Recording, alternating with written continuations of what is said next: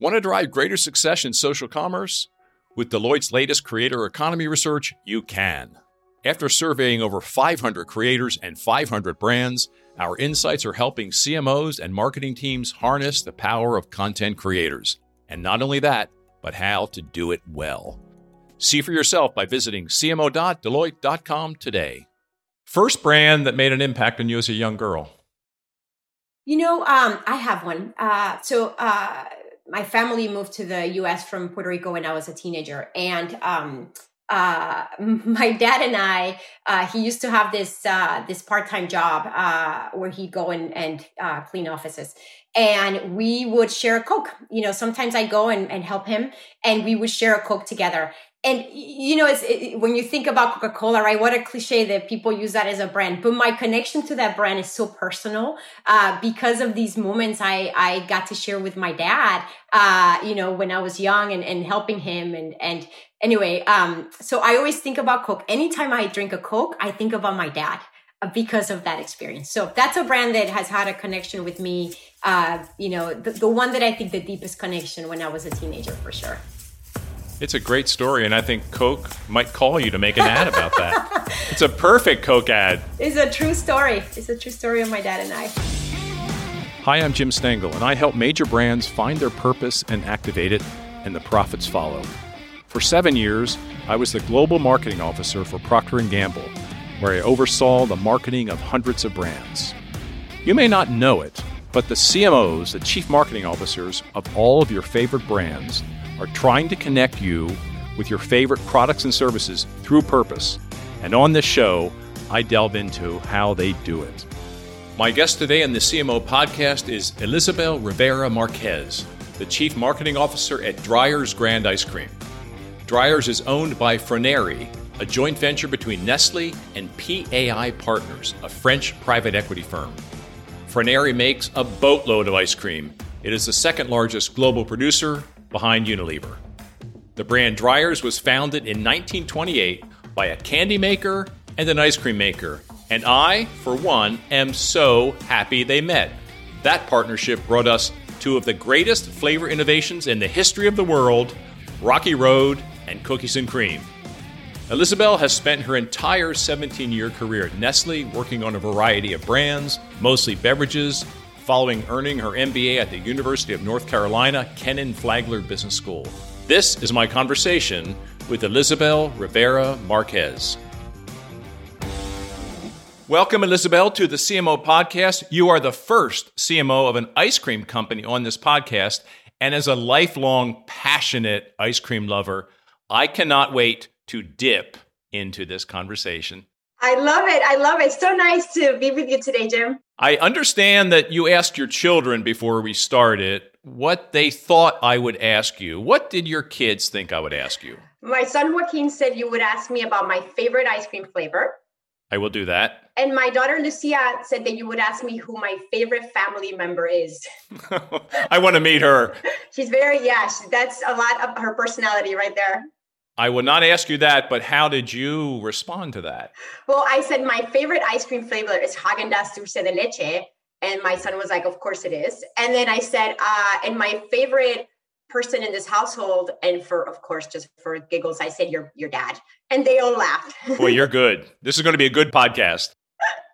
And that's one of my favorite flavors too. Oh, good. It is amazing. It's delicious. And it's definitely my daughter's favorite flavor. Oh, that's great to hear. Yeah, she's an ice cream nut too, and she's also a Coffee Mate nut. Oh, interesting. She has so much of that flavored Coffee Mate. She just loves it. I love it. And I know that's one of your famous brands at Nestle. Yeah, that's right. So we have to keep talking about ice cream for a minute before we get into your job. How many times a week do you eat ice cream? Oh my gosh. Basically at least 6 times a week, sometimes 7. It's part of the job, right? So our kids, we have an array always. All of our brands are always in our freezer. I think our household usually in a normal summer, it tends to be a favorite household of our neighbors because they know they can always come and get Häagen-Dazs, Drumstick, Outshine, all of our brands. A mutual friend also told me that you were a very popular mom at the soccer matches. Yeah. I am the ice cream lady. That's how the kids know me. And in our household, I definitely have the favorite job when you ask our kids. They really, they think it's so fun. Well, it is a great job. Are you a cone or a dish person? Oh, you know what? I am a dish person. I really am. And preferably I have my own pint person. I am a dish person. Although on the weekends, we like to get creative with our ice cream in our house. Our drumsticks are easy. So we eat those too on the weekends. They're easy on the go. So it depends. At night, usually probably more of a dish. On the weekends, more of a go with our outshine bars or our drumstick cones.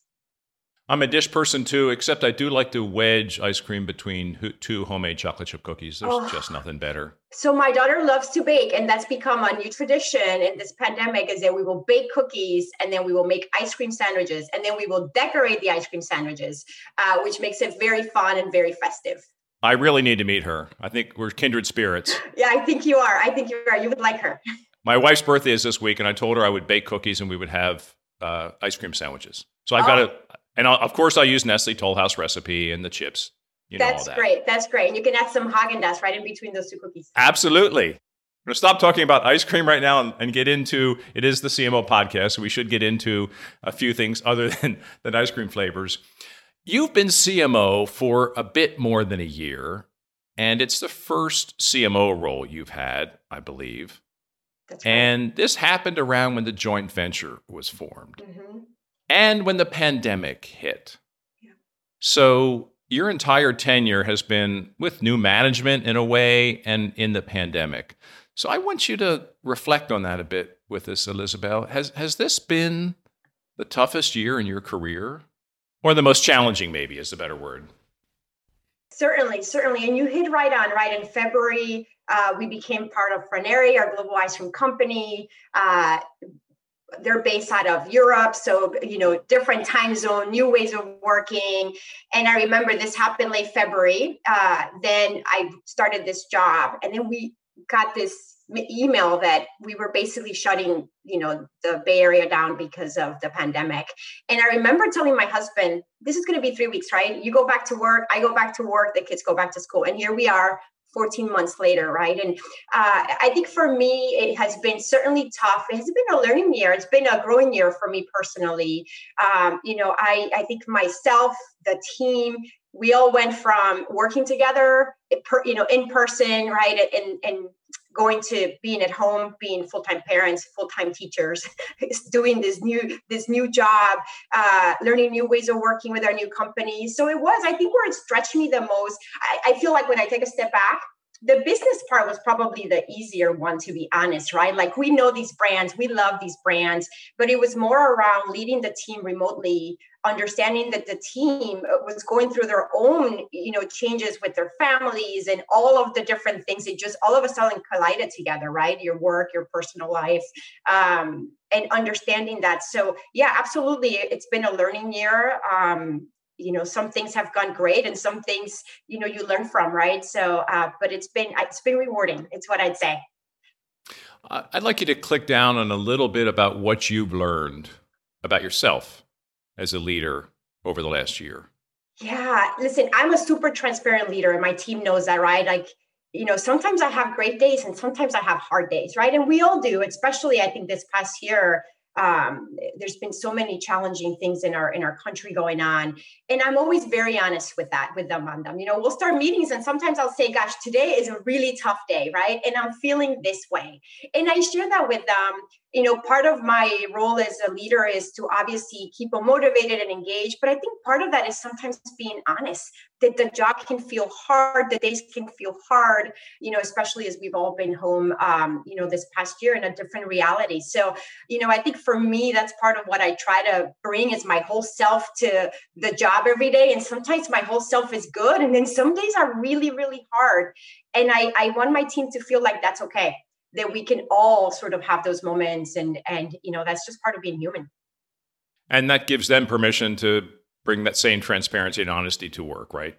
Absolutely. I think there's times when we get on calls and we all talk about the difficult parts of the day. And it's nice to have a little bit of that together that you can share, right? And it also makes it feel like you're not so alone in those feelings, because I think we all have them in different ways, right? So, yeah. What do you feel has gone over the last 14, 15 months? What do you feel really happy about in your new role, your relatively new role? And what do you wish you could have gone better? Yeah, listen, what I feel good about my new role in the past years, and we've gone through a lot of transformation, right? Is when you think about a new company, when you think about, we did a lot of transformation on our brands, new agencies came on board, our teams. And I'm just so proud of how everyone on the team has just, and by the way, you mentioned the pandemic in the beginning, right? It's not a small thing. And I just feel super proud of the work we've accomplished with all those changes in the background, right? And what we've been able to do with our brands and getting ready for this season. So I feel really proud of that. It's been a year of challenges and a year of many factors that influence us as people, and the team just rose up and just has done such an incredible job. So I feel great about that. I'd say that's what I feel most proud of. Super. And how about challenges? What do you wish had gone better, faster, different? Challenges. Well, you can imagine, this past year, we've been super fortunate in that, our business has been up like a lot of food businesses, as you know, right? People are at home more, they're cooking more at home, they're eating more at home. I certainly, I mentioned to you, we eat ice cream here, I think 6 days a week, probably, sometimes 7, as a family, right? So that was, the impact on the business was positive, right? I think we were so grateful we can bring a little joy to families during this past year. But that also meant that there were a lot of constraints on our supply and our factory, right? And I think if you were shopping out there in March and April, right, like there were times that the shelves were empty. So, there was a lot of work that had to be done on making sure that we were getting the products in consumers' hands when they needed it. So I think that was hard. But I think, a lot of CPG companies went through the same. It wasn't just us. The other part that I think was difficult, and we worked through it, is that as we went through the changes of new company, new ways of working, you wish that you could do that in person, right? I chat with our global, our global CMO, and we chat like this, always on video. I've met him one time in a year, right? In a traditional year, we would have been able to see our European leadership more. We would have had a chance to get to know each other, right, in a different way. So that part is just, it is what it is, right? So I'd say that, we probably could have accelerated our ways of working if it hadn't been, because of how we've been having to work this past year. But in retrospect, I think we're in a good place, right? I think despite those things, the business is doing well, the brands are doing well, the teams are doing well. So that I reflect on and I feel good about. What would you say is the key to success for today's CMO? If you said data, you wouldn't be the only one. At Deloitte, however, we believe data is only half of the equation. The other half, story. Because data is the language of business, but story is the language of humans. And we believe the most successful CMOs know how to harness the power of both data and story. To learn more about Deloitte's CMO program and how we can help today's CMOs succeed, visit cmo.deloitte.com. Elizabell, I understand you meet with your global CMO once a week, and you're going to do that later today, and you talk about the business. You also talk about the organization. Tell us what kinds of things you talk about when you talk about the organization. Absolutely. Listen, we talk about obviously our brands, we talk about our teams, our people, we talk about the work that we're doing, the work that's coming ahead. So the discussions really go across, the business, the team, and so on. So yeah. And, they're great discussions. What I love about is that he has a global ice cream perspective and we're learning a ton. Ferneri is a deep ice cream expert. I feel like my technical learning on ice cream continues to go up and up and up. So it's also a great opportunity to learn what other brands and businesses are doing globally. Are there things that we can borrow with pride or learn from? So our discussions really cross a range of topics. What do you think has been the biggest change to your brand building approach or to brand building during the pandemic? You talked a lot about, this is a new company, you're in a new role, you did a big agency review. We're going to talk about that in a minute. But when you think about how you build brands, what has shifted over the last 14 to 15 months? Yeah, I think, going back to Ferneri's deep ice cream expertise, their love of ice cream, we're a pure play ice cream company now. And that's exciting, right? The resources we have are greater than they had been before, right? And that's because our sole goal is to win in ice cream in the US. So I'd say that's been a big shift for us, is ensuring that all of our brands are getting the investment that they deserve, making sure that we're looking at the businesses and accelerating their investment and their growth. So I'd say that's been exciting part of the change. All we obsess about now is ice cream, right? I think, and Jim, we know each other from the previous Nestle days. And, you were in a company that had a portfolio of brands. We played in different categories. Right now, we all wake up and we think about one thing. We think about ice cream all day long. So that's been a big shift for us. Yeah, it's very powerful, actually. When you think about a lot of the great companies of the world, they started with one thing, and that's one thing is still what drives the company. Google, Facebook, Intel, they start with one thing and never got complacent about it. That's exactly right. I know we're going to talk about Haagen-Dazs later today, and I think about those founders, and that's all Ruben and Rose obsess about, right? And in some ways, we're doing that again today, which is great. Now, I want you to talk about this review of agencies you did this year. That's a big one. That's a big capability you tackled in year one. And I want to start with this is a process or situation so many marketing leaders find themselves in. This decision about, am I working with the right people? What should I bring in-house versus outsource? So I'd love you to start with why you decided to review your agencies, and what did you learn in that process that might help others?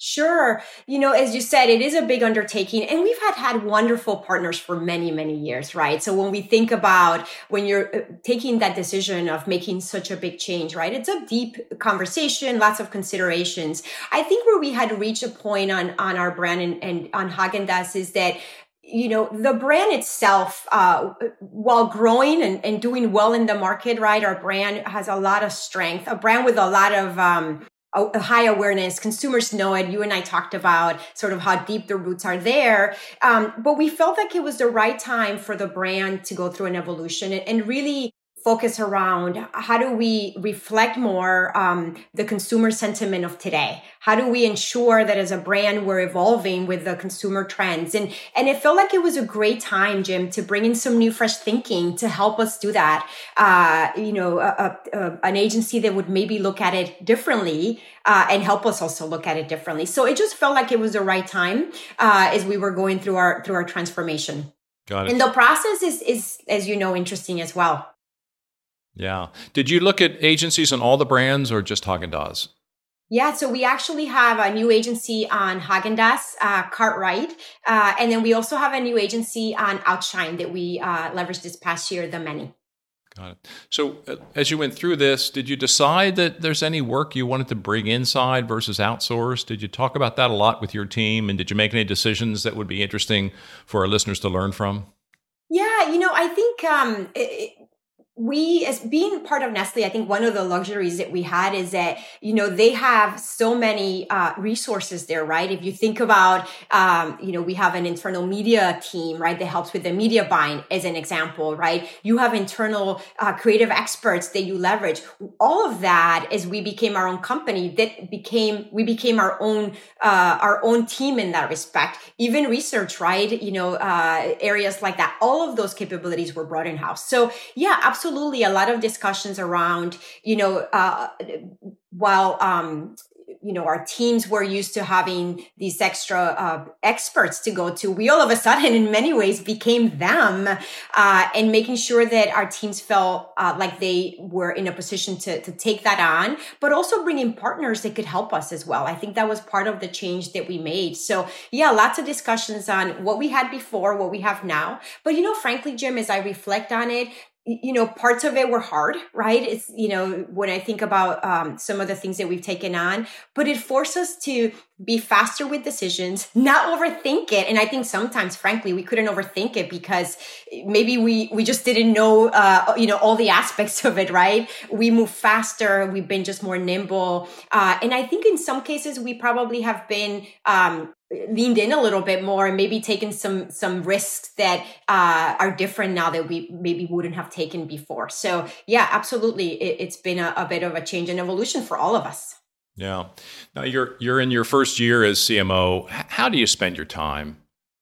And if I had to look at your diary, what would it tell me about where you're focused and where you're spending your time? Yeah. It's interesting. I think as I took on this role, I went from leading the Haagen-Dazs brand and then took this role overseeing all of our businesses.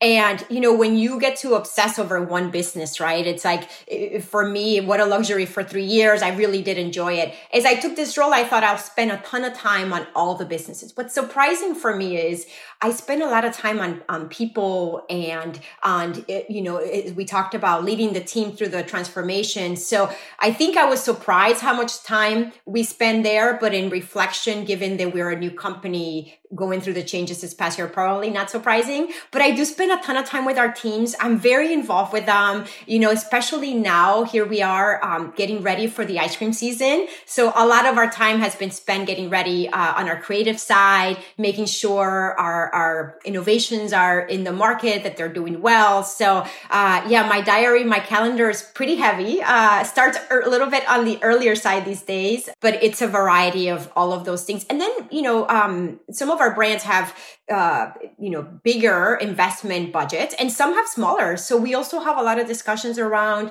how we grow our businesses that maybe don't have the luxury of higher PFME. And that's also part of the discussion. What I love is that I'm spending time on today, but I'm spending also a lot more time on 2022, 23 on the future, which is also really exciting. If you were to give advice to someone coming into their first CMO job, what would that be after spending your first 14, 15 months as a new CMO? Yeah, I think for me, listen, in the beginning, I think it's about being clear with your teams on how you want to work together, being clear on what the goals are, the objectives. I think I shared with you is for me, it was also about being transparent around, I was new to this job, right? And you remember your first job. I remember my first manager job, my first director job. You're also learning, right? So you're bound to make a couple of mistakes along the way, and being honest and transparent with your teams on that, I think is important. And don't be afraid to course correct, I'd say is the other piece, right? And I tend to be a very decisive person. And sometimes we will make a decision that maybe felt right at the time and isn't any longer. And let's fix that, right? And don't sit on it and don't wait for it. I think it's okay. So I think those are the pieces of advice I would give someone coming into the job. And then obviously getting to ensure your whole team, understand what motivates them, what drives them, and keeping that in mind, right? As you're building the businesses and building the teams. I have a couple strategy questions for you, Elizabell, because I think you're wrestling with a couple issues that so many others are wrestling with. And one is you're in a very big category and a very established category. And it's a category like many others, I guess beer is the most obvious example, where it has lots of innovation in ingredients. It has lots of local brands, lots of startups, lots of small brands. And you have very big brands that are pretty established. So, and your advantage obviously is your knowledge, as you talk about. You're an ice cream company. You can go deep, great technical expertise. And these other companies might be more agile, more swift, more story-based, if you will. So what have you learned about competing against all these small brands, startup brands? What have you learned that could help others? Yeah, I mean, you said it right. We've been in business since 1928, right? So we have seen a lot of brands come in, and go out as well, right? I think for us, it's been about focusing on our businesses, being true to what our brands are, understanding what's changing in the environment, and evolving with our consumer and the trends as well, right? I think you can't be in a category like this and not expect to have the constant innovation, new brands coming in, new players coming in. I think it's an exciting time, frankly, for ice cream. When I think about this past year, there were people that maybe had either left the category, they came back, right? They came back because they're spending more time at home. They're eating more meals in their family at home. So frankly, for us is always exciting, and it's exciting for different reasons. And our job now is, as we brought in all these new consumers, how do we make sure we retain them? How do we keep our brands relevant for them as we go forward? What could we look forward to? You said the summer's coming up. You're working a lot. Is there anything you can disclose to us or anything that's public about what's going to be interesting this summer in terms of ice cream? Yeah, listen, what I'd say is, we're so excited about our new campaign on Haagen-Dazs, which I know, we'll chat a bit about, and the work that we have done there to really, make that brand evolve with consumer trends, consumer sentiment today. So that's coming, and it's coming really, really soon. And so proud of the work that team has done as well there, and the partnerships that we have built on that. So that's new and coming. So I'd say that's one new thing. We have new items also coming across some of our other brands. So on Outshine, we have a new product, Simply Indulgent bars. There's a coffee bar. If you like coffee, that's amazing. We also have a chocolate bar there. And then on our Dreyer's Edie's brand, we also just launched a new Rocky Road collection, the most indulgent collection, amazing ingredients. And it's rooted on Rocky Road, which Dreyer's invented many, many years ago, and this idea of bringing innovative flavors to consumers. So we have a lot of exciting things coming that I hope ice cream lovers out there will really, really enjoy. Does your Rocky Road collection harken back to the origin? Because I think it's such an interesting story. It was named in the Depression. That's right. It was an indulgence that the founders created for the times that the country was going through at that time, which were rocky. That's exactly right. And you could say our times right now are rocky. You've hit it right on. That was the inspiration. Absolutely. We were the inventors of Rocky Road, and you said it rightly. It was about bringing something to bring people joy in a time that was really, really difficult. And the team took that idea and created a whole collection of items that were inspired by that. So I mentioned the salted pretzel caramel path is one of the SKUs under there, which is a family favorite of ours. But it's about bringing a little bit of joy, Jim, to people during these difficult times this past year. I want to go a little deeper on what you raised a few minutes ago, and this is another strategy question. You have a portfolio, a great portfolio, and you talked about how you look at some of the bigger brands and some of the smaller brands, and you think about how do you maximize the potential of each. And you're restaging Haagen-Dazs as we speak. What are your lessons, your habits about thinking about the portfolio? I find few companies do portfolio management well, because obviously the goal is to grow your market share as a company, and using the brands in different ways to do that is an art and a science. And I think it's hard. It was hard at P&G. I mean, we wrestled with that. And I find so many companies that I talk with today and work with, it's a struggle. And I'm not sure that we have the best practices as refined as we could as a marketing discipline. So any lessons learning on how you do that?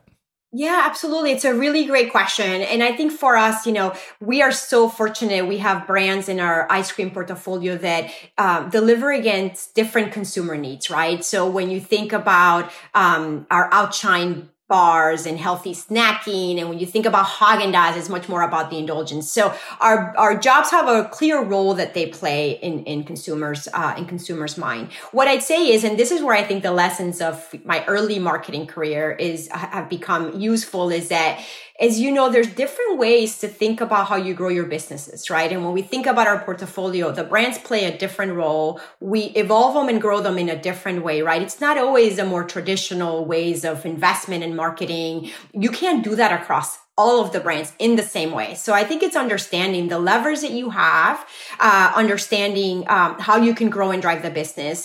I always go back to my first job as a marketing manager. I was given this promotion to run Nescafé Clásico, which is a instant coffee brand owned by Nestle. It's a global brand, Nescafé, but it's anchored in Mexico is where the brand originated.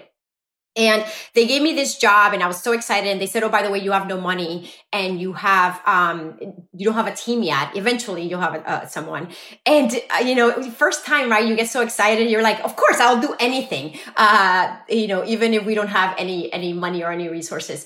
And I learned so much from that job. And there's so many things there that I still take today, right? Because when you're forced to run a business with limited resources, you're selling as much internally as you're selling externally. It forced me to really learn about the customers. It forced me to really understand, the consumer, but it also forced me around how do we advocate for the right resources for the brands in the right way? Because not every brand needs the same, as you know. And I think that I always go back to those days because there were so many good learnings that I apply to today. So when we think about our businesses and how we grow them, it's number one, understanding the consumer. Number two, understanding the opportunity, and then finding the right tools to drive that opportunity, right? And they're not all the same, as you know. Some brands, it's more about the traditional consumer investment. Some it's about getting them in the right place at the right time. So for me, I always think about that first job when I think about the role of the brand, where it is in the market, and the right ways to grow it. And marketers in general, I feel like sometimes we learn more when we have less. Right? Because it forces you to be more inventive. It forces you to think about things differently, right? I could solve a lot of issues with PFME, with marketing investment, right? I can't solve them all, but you can solve a lot of them. But thinking about when that maybe is not the resource that you have available, then how do you get creative? And I think our teams do a great job, whether it's through innovation on Dreyer's Edie's and bringing something that's relevant for the consumer today, or whether it is this transformation on Häagen-Dazs that we mentioned earlier. It's about thinking about those things in that way. How do you keep all your teams motivated? Some of them are on higher priority brands than others. How do you be sure that everyone feels like they're in a great job?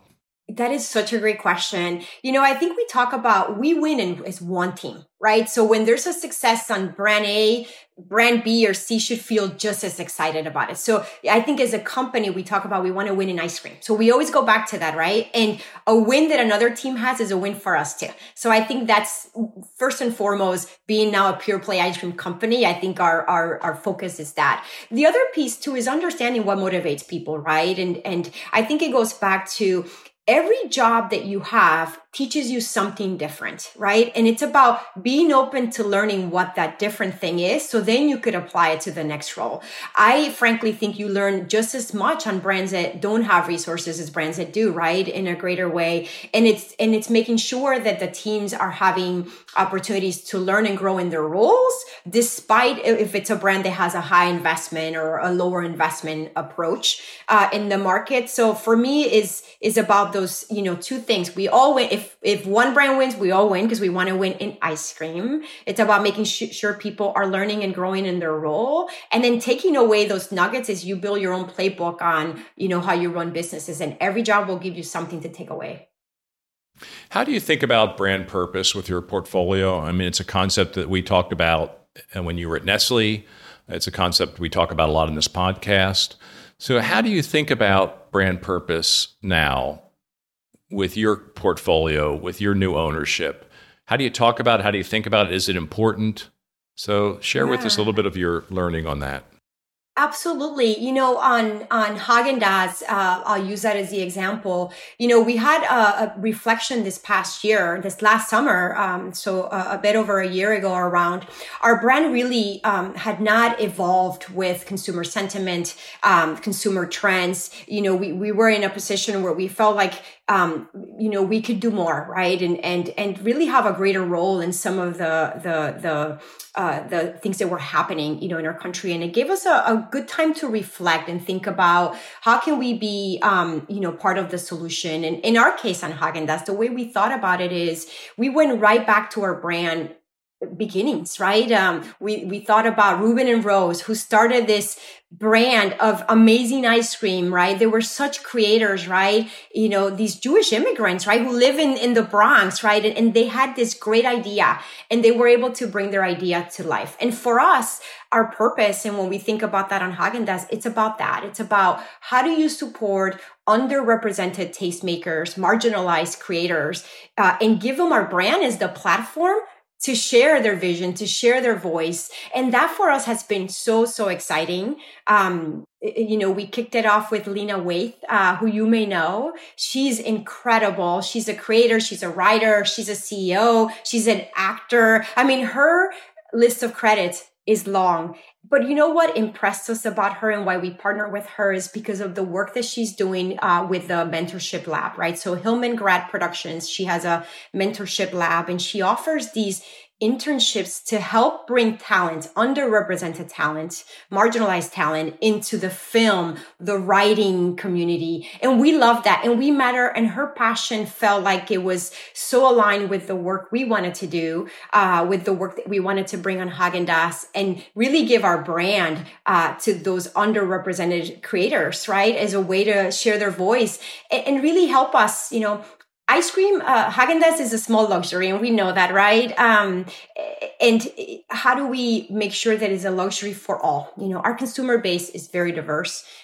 We wanted to represent that also as well. So we're super proud of the work that we have kicked off and really starting with Lena, but really beyond that, you'll see our campaign highlights tastemakers, creators that we're partnering with, and we're having them define what luxury means to them in their own point of view, right? It's not what it means to us, it's what it means to them, and giving them our platform to communicate that, which for me is super exciting. And it really does bring it back together on the role, the purpose, the role that we can play as brands and how we can, support others. So, looking forward to doing more of that. And really is now part of our DNA. It's not we shouldn't think about this as a campaign just to drive the business. We're doing it because it anchors back to our founders, the work they started. And we think it's a really great continuation of that. It's a lovely idea. What was the catalyst for it? How was the idea born? Yeah, I think last summer, as you know, our country was going through some very challenging times. And we as a brand started by making a donation to the Equal Justice Initiative, right? And that was sort of step one. But it caused us to take a lot of reflection on, we didn't want that to be the only thing we did. We felt like we could, in our own way, help support underrepresented talent, marginalized creators. And, it gave us a time to reflect and think about how do we use our brand to do that. So it started with that and really has turned into a great partnership with Cartwright and working with them on creating our new campaign, that's Daz, and bringing in these incredible creators and highlighting their talent and helping us define what luxury is, walking away from sort of the old ways of premium and defined today by the many. So that's not sort of how it started, right? It was with that one moment in time where we took a step back and thought, gosh, we need to do more. We should do more. Should we expect the product to change? So, Häagen-Dazs, amazing, right? The quality is always top and foremost. So what you're going to see is our packaging is evolving as well as part of our new launch. And, that's an interesting story. We had been working with Keith Cartwright at the Cartwright agency, and we had, this great campaign that we all felt like we were going to feel so proud of this. And then we looked at our packaging. And I remember this. We were on a call with Keith, who's the founder of Cartwright, and he said that our packaging tapestry looked a bit like a doily. That hurts. I thought, gosh, I worked on that. But we had a moment there where we thought, he's not wrong. We have to kind of bring our packaging to meet the work that we're doing and reflect a different perspective and visually change that. So you will see new packaging. It's hitting shelves already. It looks beautiful. We'll have to send you some so you see it. But yeah, that was one of those moments where, someone says something about the brand and you can either, be offended by it or really take a step back and say, what, you're not wrong. We could do better, and we're doing better. So, and the team works so fast. We have never launched packaging as fast as we did on this campaign. So we worked with an amazing partner to do that, but that is showing up now. So it'll show up with our new campaign. Podcast is wonderful. Now I'm getting free ice cream. So I'm having a great day. Good. I'm so glad. It's always a good time for ice cream. Elizabell, you're working for a president who's a president for the first time, Kim Pedelguem. So she's a woman that I know, a Nestle woman, ex-P&G, and she came out of marketing. She's a great marketer. So I want you to talk a little bit about the CMO, CEO, or president relationship. What do you and Kim work on together? What kinds of things do you talk about? What's your ritual with her? So how have you gotten off to a great start in this role with her? Because I know you've known her well for many years. Yeah, so Kim and I have known each other for 17 years. When she was a marketing manager on innovation at Nestle, and I was an intern. So it was 18 years ago, actually. That's when we met first, and I admire Kim so much. Right, she's such a smart marketer, such a strong businesswoman. There's so many things I learned about her over the many years I worked with her. And lucky enough, the 4 years she called me and she said, "Hey, we have this opportunity at Dreyer's. Would you be interested?" And I think I had like a week to decide to move my family, and we did, right? And it was wonderful, and I've learned so much. Kim and I have some interesting rituals. We actually live 6 minutes from each other. When we lived in LA, we lived 6 minutes from each other. But on Sundays, we go on these walks, right? And we meet and we do about a 4.5-mile loop, and we talk a lot about the business in those walks, right? We talk about personal things, but we talk about the business. And I love that I get this time with her that is just my time, and it's on Sunday. So I think we're all more relaxed. But, we talk about the brands, we talk about the work we're doing, we talk about the teams and the people and the transformation that we're doing as a company. I seek her advice on things. She's a marketer at heart, as you know, Jim, right? Your P&G days. So I use her as a sounding board for things, both on the business and the brands and the teams. So that's how it's a new ritual we started in the last year that I still look forward to. We do it early, like 7:30 a.m. I have a great relationship with her, and I admire her, and as we're going through our own transformation this past year, I've just continued to learn a lot from her. I love that, the Sunday morning walks. Yeah. It's a wonderful ritual. One last sort of business and marketing question before we jump into the creative brief, which is our final section of the podcast. So many companies have had a great year and some have not, but so many have had a great year because of the changes in habits and practices, and you're one of them that has benefited. And you have new consumers, maybe who haven't been in your brands before or haven't made ice cream a ritual, but now do. What do you do with that? How do you mentioned that earlier in the podcast, but what advice would you have for others who have the same dynamic? They have new consumers in the category, whether it's exercise, whether it's other food and beverage brands. Sure. So how do you keep them in the category and grow the pie a bit? Yeah. I think part of that is understanding maybe why they were not there before or why they left, right? And I think Häagen-Dazs is a great example, right? A brand that we needed to evolve. And, there were probably consumers that were seen as a bit of old fashioned, right? And maybe traditional. And I think part of understanding the why maybe they were not participating in our category and or our brands is part of how you build the future of these businesses and how you work to keep them, right? So a lot of work there is going in and understanding that and making sure that, people came and we know our products are amazing, right? So we know we could get them with that, right? That our ice creams are incredible, great quality. But it's understanding then how do we retain them? So, which is part of the work that we're doing as well, right? Across our businesses on Outshine on Häagen-Dazs. Now let's move into the creative brief section where this is about insights about you as a person and as a leader. Your favorite ice cream story. So before I joined the Häagen-Dazs team, I was still working at Nestle. I took my kids to have ice cream at one of our Häagen-Dazs shops in Glendale, California, right? And we go up and order our ice cream cones. And of course, we turn around and what do you think happens? My son does. He drops the cone on the floor, like immediately. And, it goes from pure joy and happiness. He has his Häagen-Dazs cone to pure meltdown, right? In a public place with many people.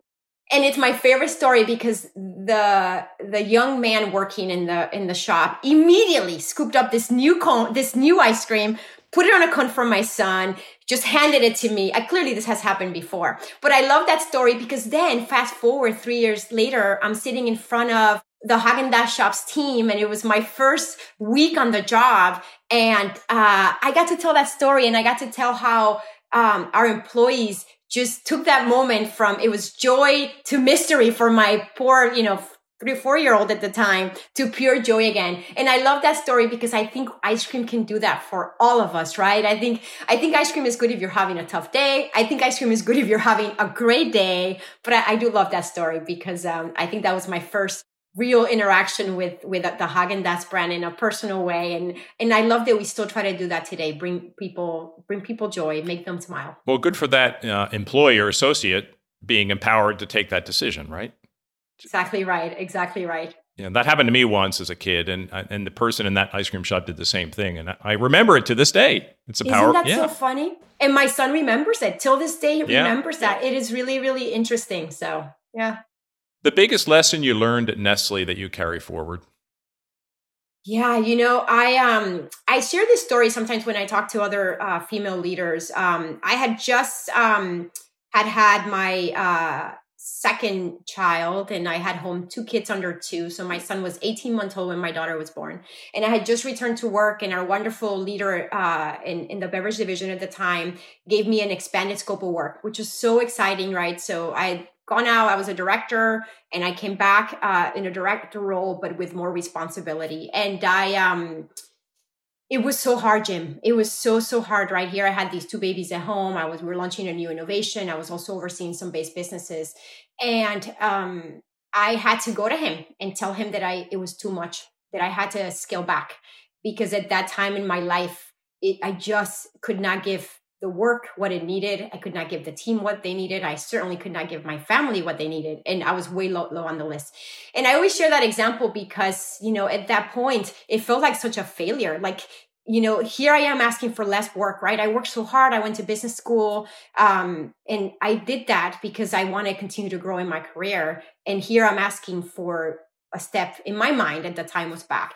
And I share that because I'm so grateful I did that, right? There's different times in our lives where we can push and be in a position to maybe give it more. And there's times where that may not be possible. And I think sometimes, and maybe this is a generalization, but I think women especially, we're very hard on ourselves, right? In situations like that. So I think that was a good lesson for me. And I carry it forward. Like, always be honest with yourself on when is the right time. And sometimes it is right to push for that next scene. And there may be times where you have to step back, and that is all okay, right? I think it's keeping the broader picture of your career, not just that one moment in time. So I always think about that when I think about Nestle. It's less about a business lesson and more, I think, of a personal lesson.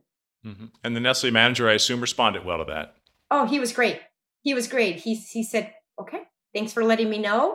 And, I was able to work on a role that was right at the time. And then I got a call less than a year later to come to ice cream and work on Häagen-Dazs. And then here I am today. So I think having that long-term perspective, I think, is helpful sometimes. Now, I want to know the most notable advertising campaign or marketing campaign that you've been associated with. Well, I think this new one on Häagen-Dazs is going to be amazing. So I'd be remiss not to bring that up. So we're launching our new campaign, that's Daz, which I think we share a little bit about with you. And it goes back to, the transformation that we're doing as a brand, and really understanding that we had not evolved with the consumer, and having some reflection on that, and having an opportunity through our work, starting with Lena Waithe, as I mentioned, to bring and help lift a new generation of underrepresented tastemakers and talent out there that needed a platform. So I am so proud of it. The fact that our brand can bring a voice to so many, the fact that we can redefine what luxury means through their voices, I have to say it's really an exciting time. And then the contributions, obviously, that we're making to help lift those talents financially, and the commitment we're making over the next 3 years, we'll be donating $1.5 million to help lift those underrepresented voices and allow them to have a different role in our brand. What I love about it is that we've done that in every aspect. When I think about the young photographer, Tyrell Hampton, that we hired to do all of our out of home and our print, he's a young up and coming photographer, right? And his work is incredible. I'm proud that we brought him. I'm so proud of our director, Dexter Navy, who was found on Tumblr. I mean, that's very unusual for big brands, to approach it that way. And certainly so proud of our partnership with Cartwright and having them help us write this next chapter of our brand. And then I'm also proud of the fact that we're doing right by our founders, right? And they were creators also, and had the opportunity to bring their own vision and their own ideas to life through our brand Häagen-Dazs. And now we get to do that for others. So I am super proud of this work. I cannot wait for you to see it. We're all very, very excited, and we're very excited about what we can do for others, really, through the efforts and the work of the brand. And it feels like we can have some positive contribution in a bigger way, not just the business, but in a bigger way today. And you know what I bet will happen? I bet this work is going to inspire so many outside your company, but it's going to inspire a lot of people inside your company to think differently about their work, their brands. I'll be eager to see in a year how other brands in your portfolio have been inspired to do some different things on their own. Yeah, no, it's really exciting, right? We are in a time right now where, we can help drive change, right? And we have to think about what is the platform you have, right? I use your podcast as an example, right? To do that, what platforms do we have? And in our cases, our brands, and how do we use those in the right way? I think it makes the job also feel like it can be more impactful, right? And I think we can all be proud of that. I know our teams are very, very proud of the work that's coming. They worked really hard on it, and I'm excited to see it out there. Is there anything that you're watching, listening to, reading that is interesting for you, interesting for our listeners? Yeah. So I'm reading a book on cultural differences. You and I talked about, working on a company that's global, and that's been interesting. I read a lot of kids books, Jim, because, I have a 7 and an 8-year-old. We just finished Line of Stories, but for me, in terms of the things that I'm curious in, staying super connected to what's happening in culture today, right? And having an understanding of that and having trying to listen, right, to that more and, think about what role we can play and to help and in small ways being part of a solution. I think for me, that's where I'm spending a lot of my time right now, is doing more listening there. Who would you like to hear in the CMO podcast? Oh my gosh, that's so exciting. I'm so glad that you asked me that question. So many. Well, I went through all your podcasts and there were so many interesting ones. Well, you mentioned that I love fashion, which is true. I love some of the work that Tory Burch has done, not just on her brand, but, the way that she's also lifting women through her work and through her organization. So I think that's a super interesting one that I would love to hear. But I think there's also some smaller companies that are up and coming and growing that CMOs facing different challenges, right? So not just the big companies. I'd love to hear some maybe from some smaller companies. And I think there's a lot we can learn from that. Last word to you. Any question for me before we sign off after this wonderful conversation we've had? Oh, thank you. So nice to see you. Well, I'd love any advice from me. You have so much experience. When you think about everything that's happening in marketing today, everything that's happening in the world today, any words of wisdom that you can share with me, especially in my new role that I can use, I would love that. Any advice? Well, what I loved hearing you say today is you're looking around the corner a lot. You're spending more of your time in the future. There are a few people in any company thinking about the future. We're all caught up in the short term. So keep the discipline on that. Your role is to help prepare your company for what's next. And I think the work you were doing with your ad and media agencies, the work you're doing in Haagen-Dazs, I think keep that up and make sure everyone learns what you learn with this relaunch of Haagen-Dazs. So keep working with your team, which you're doing. You're doing some beautiful work in that space. Make sure your calendar reflects time that you were spending to prepare your company for the future. I think that's really huge. I think the pandemic has hit so many people in a way where they're thinking very carefully about their life and their time in this world. And I think, how do you deal with that as a category? Indulgence is beautiful, but there's really a huge health and fitness and wellness wave that isn't going to go away. And I think the role your brands play in that would be interesting to talk about with your team. I'm sure you are. That's great. No, thank you so much. I appreciate it. So great to spend time with you today. Elizabell, have a great weekend. We're recording this on Friday. Enjoy that soccer game. Bring some ice cream. I wish I was there. Thank you. Don't worry. I'm going to send you some. All right. Very good. Bye. That was my conversation with Elizabell Rivera Marquez. 3 takeaways from this one for your business and life. The first one, team leadership. How to be a great leader of a team. Elizabell is a master at this. She takes a walk with her boss on Sunday mornings. She's transparent with her team about when she's having a good day, when she's having a bad day. She's a very clear, decisive, transparent, caring leader. Second lesson, this is one about purpose. Always go back to the founders. What was the reason a founder began a brand? And make sure you understand that and think about how to bring that to life today. They are restaging Haagen-Dazs. They went back to the founders, what they cared about, and they are bringing that through to their marketing and their brand positioning. Third lesson, be honest with your boss. Elizabell told a story when she was at Nestle about she had too much on her plate. She had young children. She couldn't do it all. She went to her boss and said that. The boss listened, understood, changed her scope, and she went on to a super career after that. And this is a bonus lesson. It's always a good time for ice cream. Never forget that. That's it for this episode of the CMO Podcast. If you found this helpful and entertaining, I would be so grateful if you could share our show with your friends. And I would be super happy if you subscribed so you can be updated as we publish new episodes. And if you really want to help, leave us a 5-star rating and a positive review on Apple Podcasts or wherever you listen. The CMO Podcast is a Gallery Media Group original production.